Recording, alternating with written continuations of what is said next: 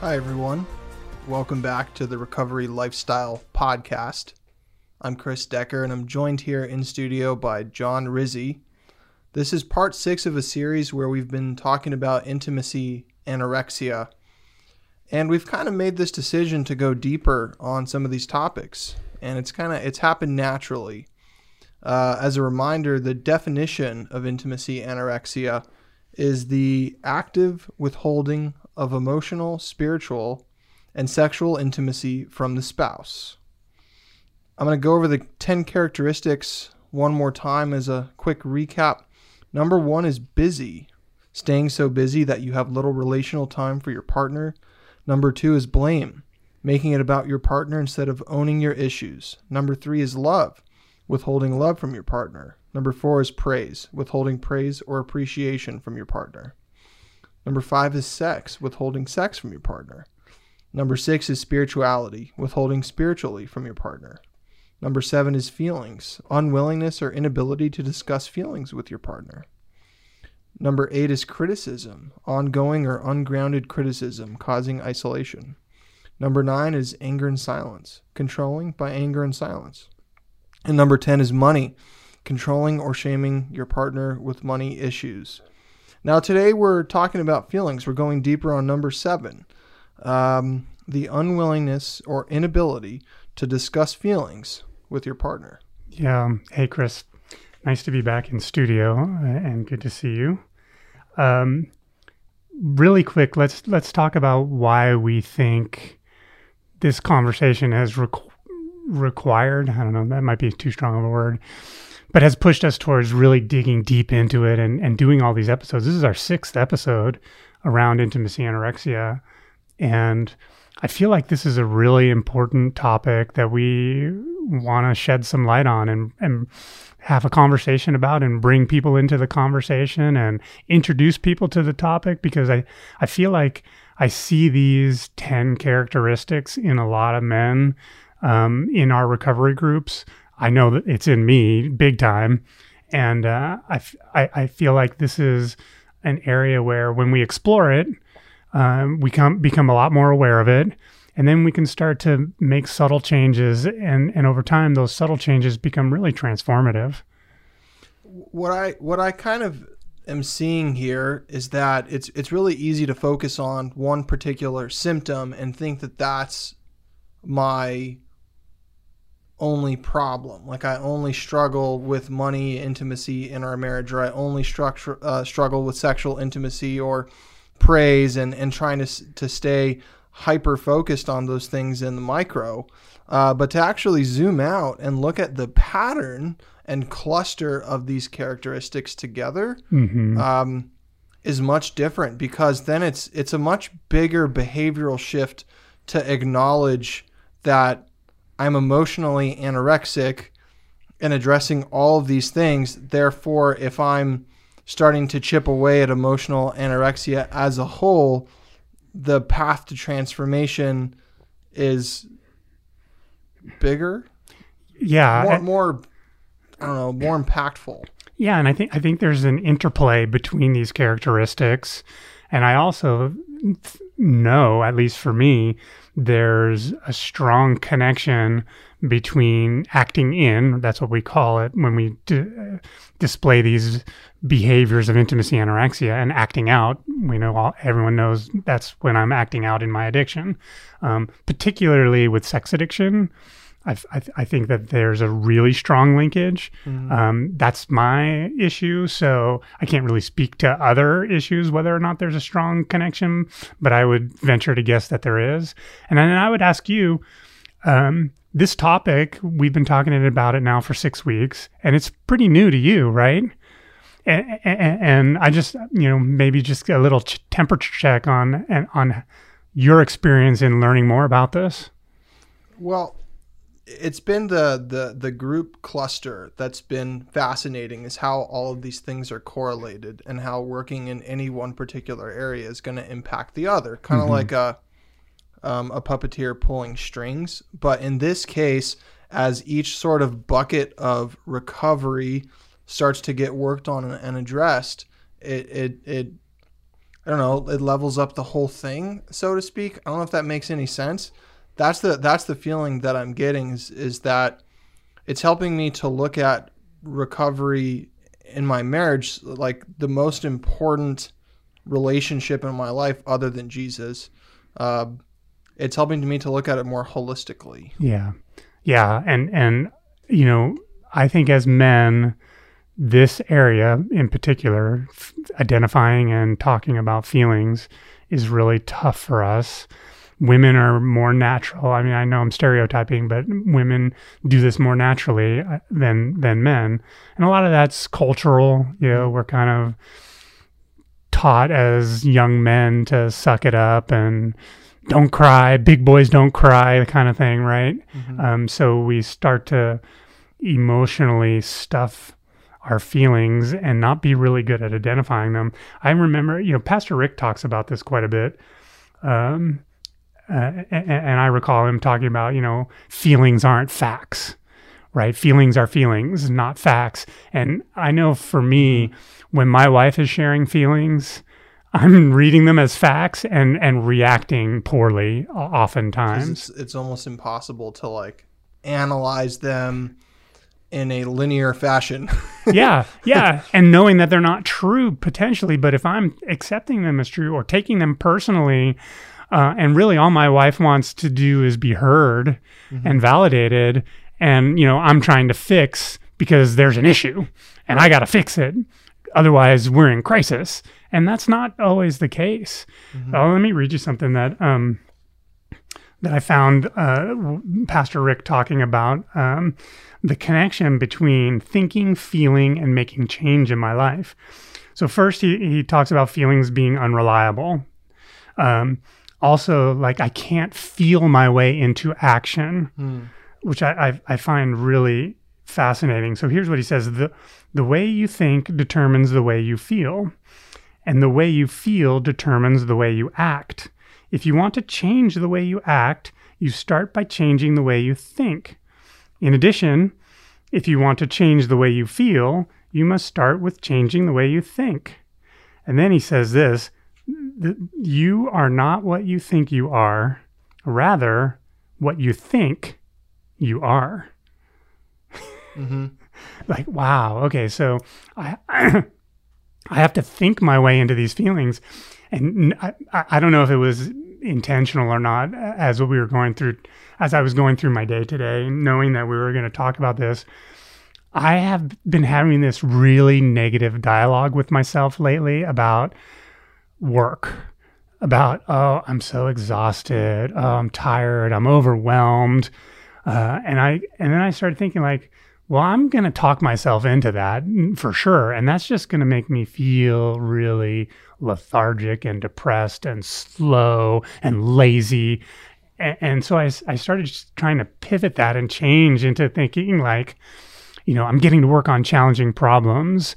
You know, I'm excited to make a contribution.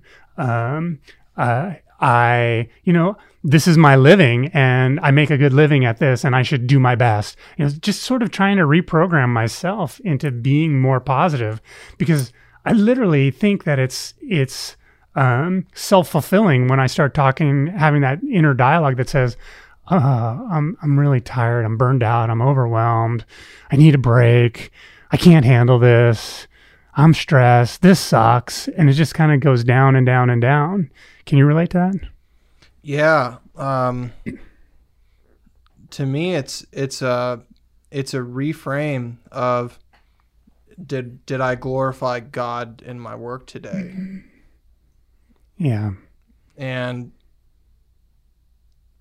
if you know, when I can focus on that reframe, you know, the days where weeks or days or months where it's a little more challenging than others become a bit more bearable because of trying to look at work as ministry and ministry as work. But not a lot of people have the freedoms that I do. So I recognize that I'm very fortunate. Can I just share something from a feelings perspective that may or not be totally relevant here, and then I'm we can go deeper. Yeah, please. Is that the other day, I was asking my wife, like, hey, I have this tendency to try and like reframe things positively all the time. Like, what do you think about that? She says, well, I think you have a little bit of toxic positivity. I'm like, well, what the heck is toxic positivity? Yeah. She's like, you always think things are going to go okay. Like Pollyanna-ish almost. What is Pollyanna? Well, just like the glass is more than half full, like rose-colored glasses, and almost being in denial of the problem. Yes, exactly. Being in denial that there is a problem, like almost trying to say, oh, yeah, you have a cough and a slight sniffle. There's no way you're sick. Like, you're going to be better really quick. And so I realized is that's been my own form of staying distant from people and like truly empathizing with their feelings by trying to just instantly help them reframe it into something more positive, aka a toxic positivity, which is the first time I've ever heard that. Yeah, me too. I love it though. But I didn't believe that was a thing. And she's like, no, I don't always want you to tell me that things are going to be okay. If I got into a car accident and had a shitty day, I want you to tell me. I want you to just say, I'm sorry you had a day like this. Yeah. It's funny that you mentioned that because my mom does that. To where it'll be, I'm trying to share something with her, be vulnerable, tell her about some pain from my childhood. In particular, I tried this with, we moved around a lot as a kid, not like every 6 months, but enough to be super disruptive. And I was trying to tell my mom about that because I was working through this in recovery. And she just said, well, it all worked out. And I just I'm glad it was over the phone because I wanted to throttle her. Like, no, as a matter of fact, it didn't work out. I became a mess. What'd you want to hear? Yeah. I mean, unrealistically, I probably wanted to hear some acknowledgement of, your dad and I should have thought more about you guys when we made those moves, rather than, my dad moving because it was more convenient for him. I know I made a commitment to my kids, not directly, but with my wife. Like, no, they're gonna go to elementary school, middle school, and high school, all with the same residents, same friend groups, and provide that kind of stability and consistency. Now, I was messed up in other ways, so I messed them up in plenty of ways, obviously, but that wasn't one of them. Feelings. I know we're digressing a little bit.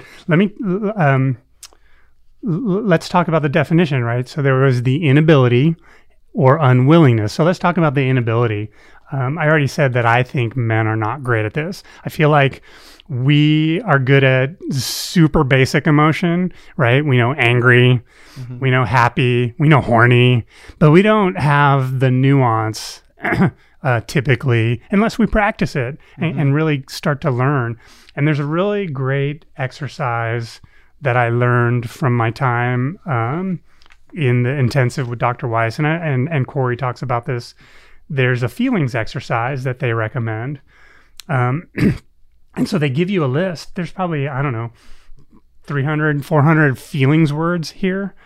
And the way the exercise goes is I do 2 shares with my wife, right? She does 2, I do 2. The first one is I kind of randomly pick a word and I talk about I feel, and whatever that word is, when something happens. So like it could be it should be a present situation, something more recent, right? So like let's find one. Deprived. So I feel deprived when I go to bed too late and get up too early, and then I'm really groggy and grouchy. So I would share that with my wife. And then the second time I share, I would use the same word and try to recall the first time that I experienced that feeling. So, kind of trying to go back in my memory, thinking, when did I feel deprived? So like I felt deprived as a kid when my dad really didn't want to celebrate Christmas, and so we didn't get gifts, and I felt deprived, right? So there's all of these words. It's great. There's some guidelines that when I'm doing the feelings exercise with my wife, one is no examples about each other. So, I feel deprived because you don't give me enough sex isn't the heart posture for this exercise. Right. Maintaining eye contact. So maintaining eye contact is something that's really powerful for relationships, and depending on personalities, that can be very uncomfortable to maintain eye contact and really like, I'm talking to you, not at you. I'm talking with you, not past you, right? Like we're engaged. And then no feedback. So this is kind of a no crosstalk type of situation. And these are just guidelines. If people want to do it differently, that's fine. But I find it can be very challenging. I mean, some of these words are tough. But the more that I do this, the better I get at being able to pick out some of the nuances in these and subtle differences between some of these words. I mean, some of them I don't even know what they mean. Maudlin. I'm feeling maudlin. I'd have to look that one up. But, some of them, they're lustful, mad, stifled, unsafe, violent, voluptuous, frightened, deceived, calm, agreeable. So that, there's both positive and negative emotional words in there, and really help us improve our IQ, I guess, our feelings IQ. Corey has a book, Recovery Tools and Tips, and there's some stuff in there about feelings. And when he's talking about, in one of his tips, identifying and sharing your feelings, I love what this says. For many in recovery, we are emotionally constipated. So it's important we begin to identify what we are feeling and share our feelings with others. And so while this is very critical to work on with my wife, it can help me in all kinds of relationships. Have you ever done anything like this? What comes to mind is I want to just share something specific here and say that, growing up, there are several times when I inherently knew I was a very emotional being, that I understood emotions, that I had a lot of them, that it was complex. And I was like called gay or a sissy or just a variety of names totally that were very shamed. shaming. Yeah. And so I just learned to start to numb them. Like, well, if I'm feeling stuff, then I must not be a very good person. Therefore, I should learn how to stop feeling. Yeah. And especially feeling around other people, oh no, like at that point, completely closed off. Yeah. But there's an interesting phenomenon, for a guy that's like just relearning how to feel for the first time. You use the word constipation, like after being severely constipated, going to the bathroom for the first time, like it starts to flush things out. But then when the system starts working again, it means that there's a regularity to the emotion, to feeling emotions. You can't just like go have one big feeling. I wanted to use the word that starts with D, but just visually, I don't want to say it, but like you have a big purge. Yeah. And it doesn't end there. Now it's a continuation, like every day. And so, okay, here are some clues to a feeling, and I'll give you just a couple of clues. Is if you find yourself at a meeting, and if it's an open share specifically, and something's coming up when you're hearing other people share, like you feel something in your chest. There's something that rises to your throat. There's usually a sensation in the body. Feelings are very physiological. They're stored in muscles. They're stored in there's something very tactile about emotions and feelings. And then if it comes time for your share, I would super encourage you to share that exact thing, even if it's scary, and then just take note of what changes are happening in your body. Like, is your heart racing? Are you, what happens before, what happens during, what happens after, as that feeling has finally been expressed, especially if like some tears come up, or like something that, you have this choice whether or not you're going to try and suppress it even further or like fully express it. Try just to fully express it one time so you can get a sense of what a feeling even is. Because I'll just share with you right now, I had no clue what these odd sensations were when they first started to come up again. Yeah. I wanted to preface that for the person that is totally out of touch with like feelings at all. Like I was totally numb. Yeah. Well, I'm glad you shared that. And I'm sorry that happened to you. And I'm afraid that experience that you had growing up is probably pretty widespread. Yeah. Where people are shamed, especially guys, like you said, they call you gay, drama queen. Like it's not okay to have feelings when you're young. That seems to be what our culture speaks to us, and that's not right. And that's why, I encourage people to use this exercise with their kids. Yeah. Help teach your kids this language. Practice this with them. I know that we did not do that enough with our kids. We started late. We did do it some, but man, you can't do this enough. Honestly, like practicing this is just something that's so powerful to be in touch with, to be able to identify my feelings, because that's the definition, right? Inability to share. Well, that's because I can't even friggin' figure it out. So I got to first be able to. So then if you can't figure it out, how does that manifest? Well, it's more, at least for me, more often that manifested in just a struggle and a frustration. Exactly. But a generalized frustration that is unexplainable. Right. To my wife, a generalized unexplainable frustration, she internalizes that like I'm angry at her. Yeah. I was not angry at her. Yeah. Like in any of those scenarios. Anyway. Yeah. No, that's it. It's because what's coming out of us is not subtle, right? It's going to be, I seem like I'm pissed, or I seem like I'm wanting to isolate because I'm frustrated, and they're going to think that I'm blaming them. And that may or may not be the case. And that's when I think it's important to dig deep and get some vulnerability and just say, hey, I'm having a hard time identifying why I'm feeling this way.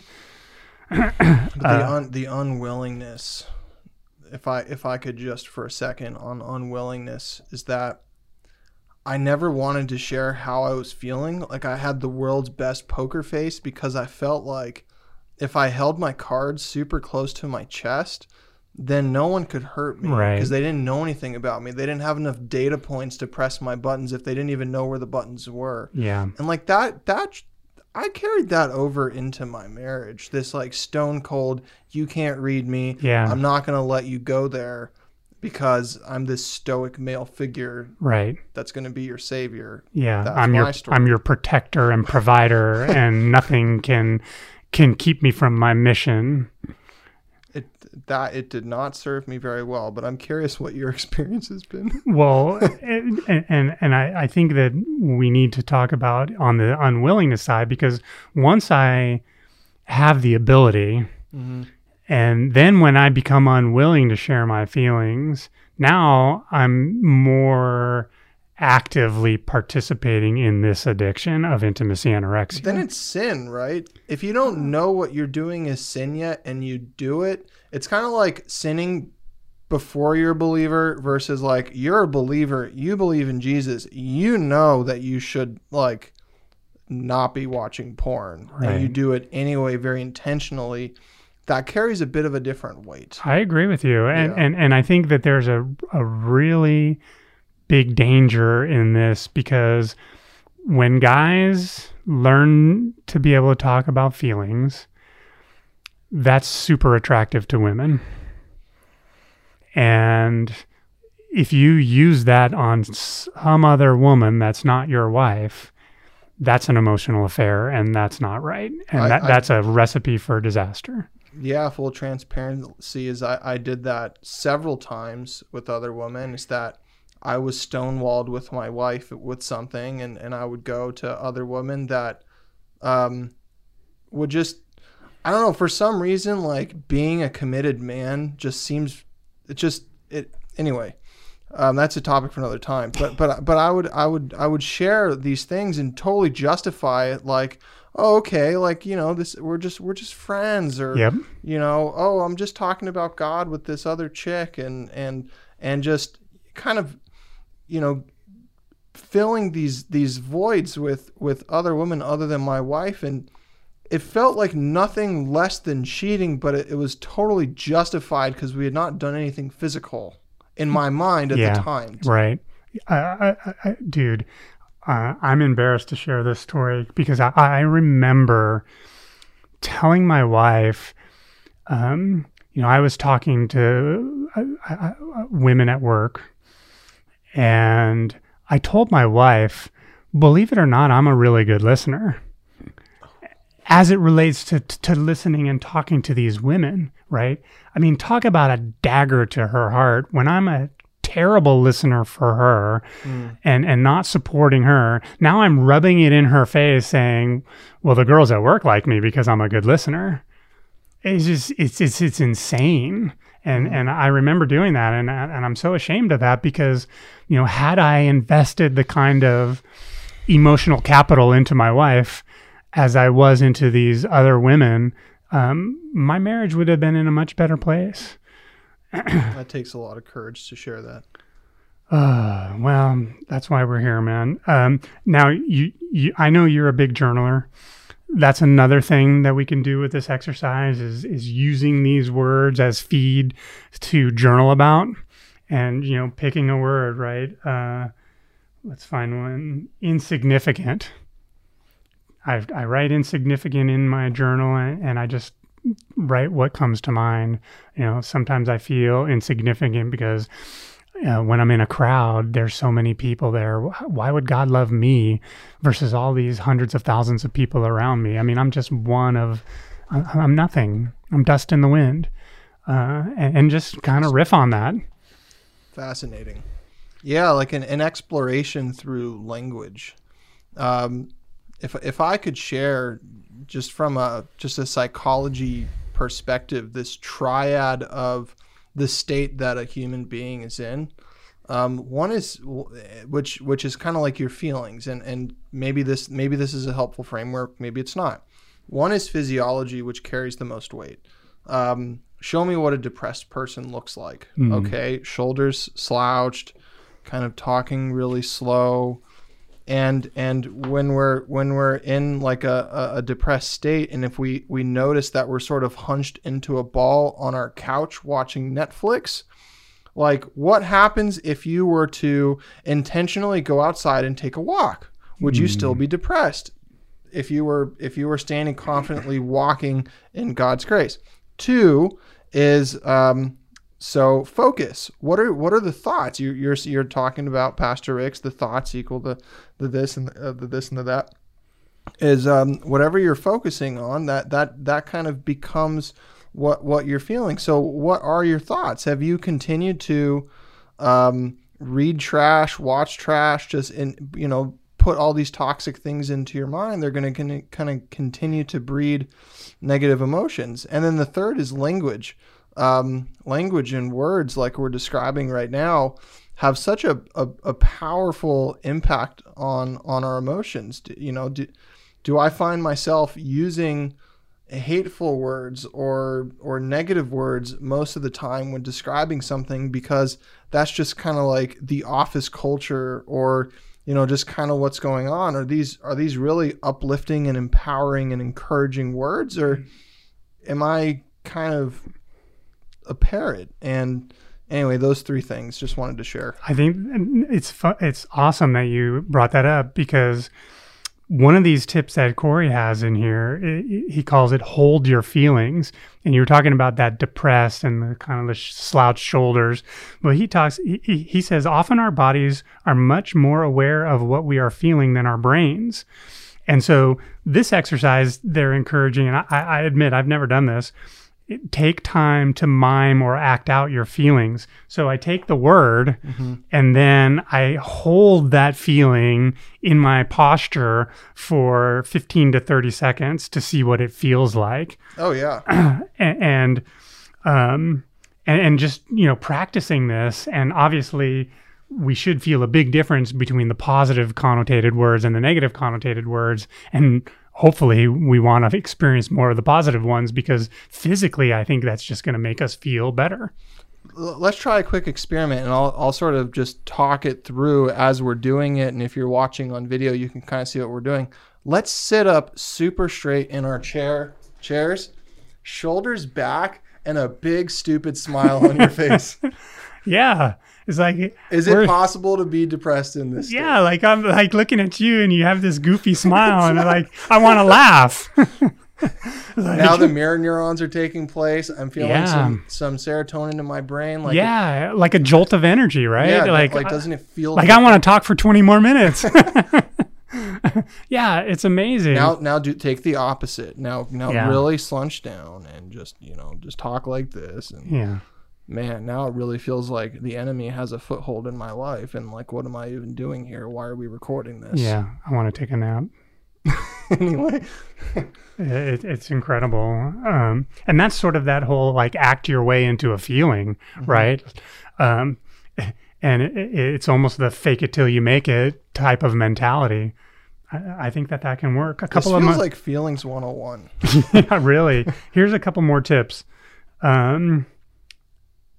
I think it's really important to validate and not judge my wife's feelings. This is insanely hard because 9 times out of 10, I want to try to talk my wife out of a feeling, especially if it's one that is uncomfortable.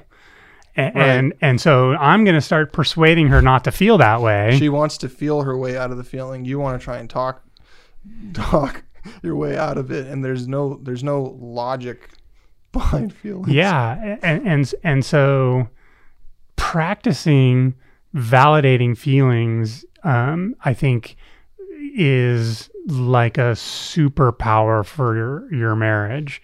I'm not great at it. I really want to be better.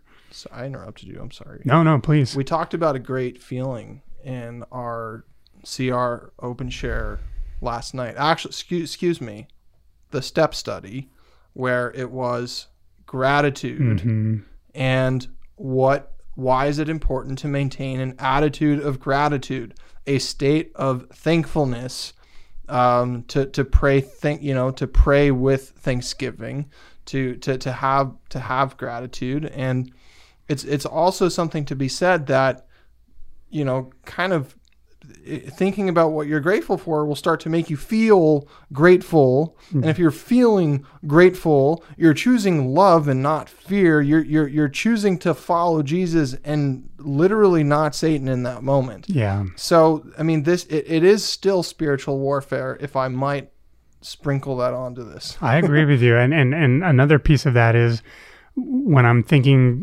gratitude, I'm thinking abundantly rather than scarcity minded, because I know for me, I can tend to have a scarcity mindset where it's like, I want to protect and hoard and guard and get more, as opposed to having gratitude of God will provide. I need to be generous. I need to give to get. I need to give. And just because there's abundance. So guys, so really quick on the scarcity mindset, this is like afraid that there is not enough.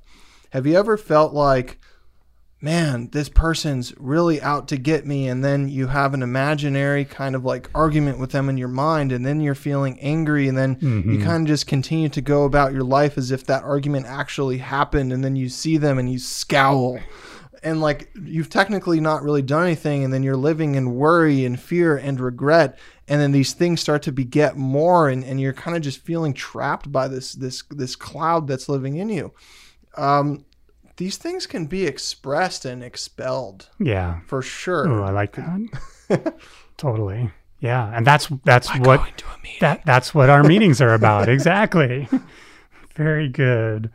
Okay, so remember when we were talking about the love languages, and we talked about I need to give to my wife in her love language, and yet at the same time not always expect her to give to me in my love language and look for how she's giving to me. Yeah, recognizing that it's a bit of a double standard, but in a good way, being more gracious towards my wife. So I feel like this is something very similar around feelings. And this one's a hard one because it's like I'm expected to validate my wife's feelings. Mm-hmm. Technically, she should be validating mine if we're in good communication and having a strong and healthy relationship. Crash course, what is validation and what does that look like? Just for a practical example. It's acknowledging that you're feeling that way and just being empathetic and appreciating it and saying, I understand. And, maybe even sometimes saying, I'm sorry, or I remember feeling that way. But don't necessarily expect your wife to validate your feelings. And if you're a narcissist like me, she's not always talking about you. Yeah. Those are not always directly related to something that you did or something that I've done. Okay, yeah. Just wanted to add that there. And one last quick tip. I think that it's really important to do our part to not weaponize feelings. Because, if I put I feel in front of everything where that's like, well, feelings aren't facts. And so you can't really attack my feelings. And if I say, I feel like we don't have enough sex, or I feel like you're lazy, or I feel like, don't do that. Don't put I feel in front of everything and expect to. You know what I do that's even worse sometimes? Is I say, look, I don't want you to get offended by what I'm about to say. I just need to tell you how I feel. Yeah. Like when I see my clothes on the floor, I feel alienated. And it's like I'm embedding an insult in like a feeling thing. Right. And then she'll start to get a little defensive. And I'm like, no. I'm just telling you how I feel. Yeah. But it's, man, I'm so manipulative. Yeah. That's really a tough one. And that takes practice. And I'll tell you what, women are good at weaponizing feelings too. Yep. And that's why we need to try to de-escalate. That's why we need to let go of our expectations around having our own feelings validated. Let's take those to group. Let's get our validation there, and let's do our best to validate our wives. Because I do think over time, if I'm consistent at validating my wife, she's not going to do that to me. Can I give y'all a visual of de-escalation? I'd like you to imagine an escalator in a mall, back when malls existed. And the escalator is just going slowly up. You stand on the escalator and you go all the way to the top, and it's this constant motion. Is that de-escalation is like the escalator stopping. Mm-hmm. Conveniently, you still have stairs, but it slows down the motion of things so that you have to take it one step at a time. De-escalation is not necessarily moving faster or trying to get to a different destination altogether. It's just kind of like slowing down and then going one step at a time. Just wanted to give a visual. Yeah, awesome. I like that word picture. That's really good. So we're out of time. Let's do our open shares. Okay. Oh, man, I could talk about this one for hours. This is a tough one, and it's one that I think we all could get better at. We're making a conscious effort to keep these a little bit tighter on time. So we'll move into open share, but you're always the first one. So, all right. Hey, you guys, my name is John. I'm a follower of Jesus. I'm in recovery for sexual addiction, and I struggle with intimacy anorexia. Hey, John. Hey, you guys. Oh man, this whole topic of feelings can really fire me up and fill me with a feeling of anxiety, to be honest. I want to be good at this, but it feels like so much work. And I can't tell you how many times I get into these like looping kind of debates with my wife where it's like, no, I'm just trying to tell you how I feel. And you're not validating me. And like, that's unfair. And then she gets mad and I get mad, and it's a mess.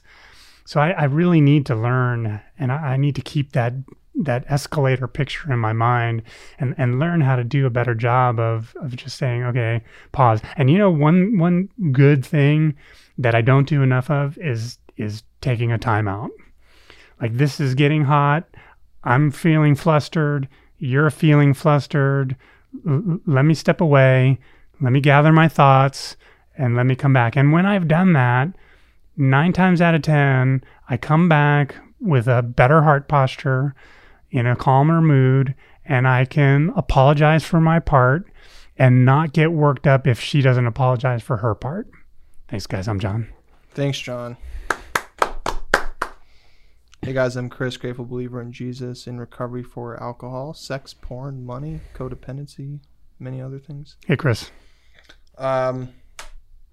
I'm guilty of not listening sometimes and doodling instead, and I decided to kind of just doodle my de-escalation picture because I think my thoughts and feelings are more important than other people's, and it's really selfish behavior. And I've treated my wife that way, and I've definitely weaponized feelings. I've definitely manipulated, as a master narcissist in recovery. I need to just continue to recognize these behaviors and break patterns, so that these understandings about feelings and just the way we operate are continuing to be used for the kingdom, because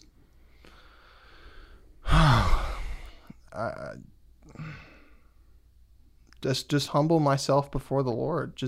I think that humility is the biggest thing, to never feel like I've reached some sort of emotional superiority because I'm more recovered than somebody else. Like that, what a ridiculous statement. This is a lifelong approach. Thanks, guys. I'm Chris. Oh, thanks, Chris. Oh, that's awesome. Let me pray for us. Heavenly Father, Lord, thank you so much. You made us in your image. So you've given us these thoughts, feelings, and emotions. Sometimes I feel like what you haven't given us is the ability to control them, but you have. One of the fruit of the Spirit is self-control, and I just pray that you help us pull out that self-control, that you help us take our thoughts captive, that you help us transform our hearts by transforming the way we think. Oh Lord, we have a long way to go, but we have you to guide us and strengthen us. And it's in your name we pray. Amen. Amen.